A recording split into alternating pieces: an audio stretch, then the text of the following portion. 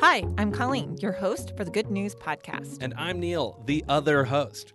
The Good News Podcast is your source for good news, fun stories, auditory delight, and sonic joy. We're bringing you all of this goodness from beautiful downtown Chicago.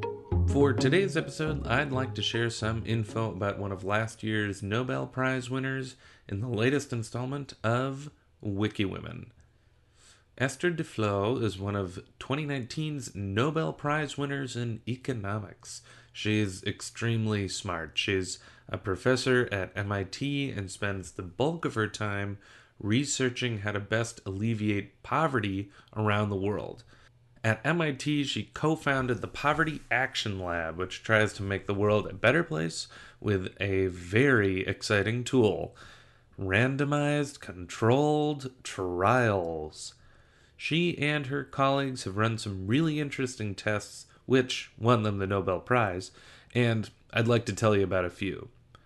Early on, she ran a test in India where she encouraged teachers to take pictures with their students every day, and that reduced absenteeism across the board.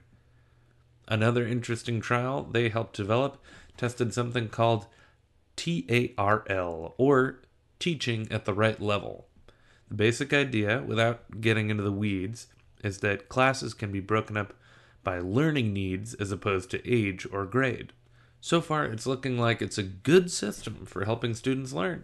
This empirical and data-driven approach to really thorny worldwide problems has made Esther Duflo the youngest person to win a Nobel Prize in economics.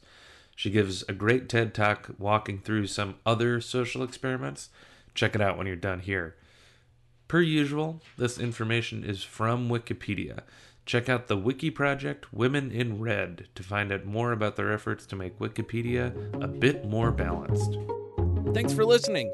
Do you have good news? Incredible. Or maybe you want to tell us a joke or idea? Excellent. Email us at hello@thegooodnewspodcast.fm. Or leave us a voicemail at 773-217-0156. You can also tweet us at the Good News Pod. And follow us on Instagram, too.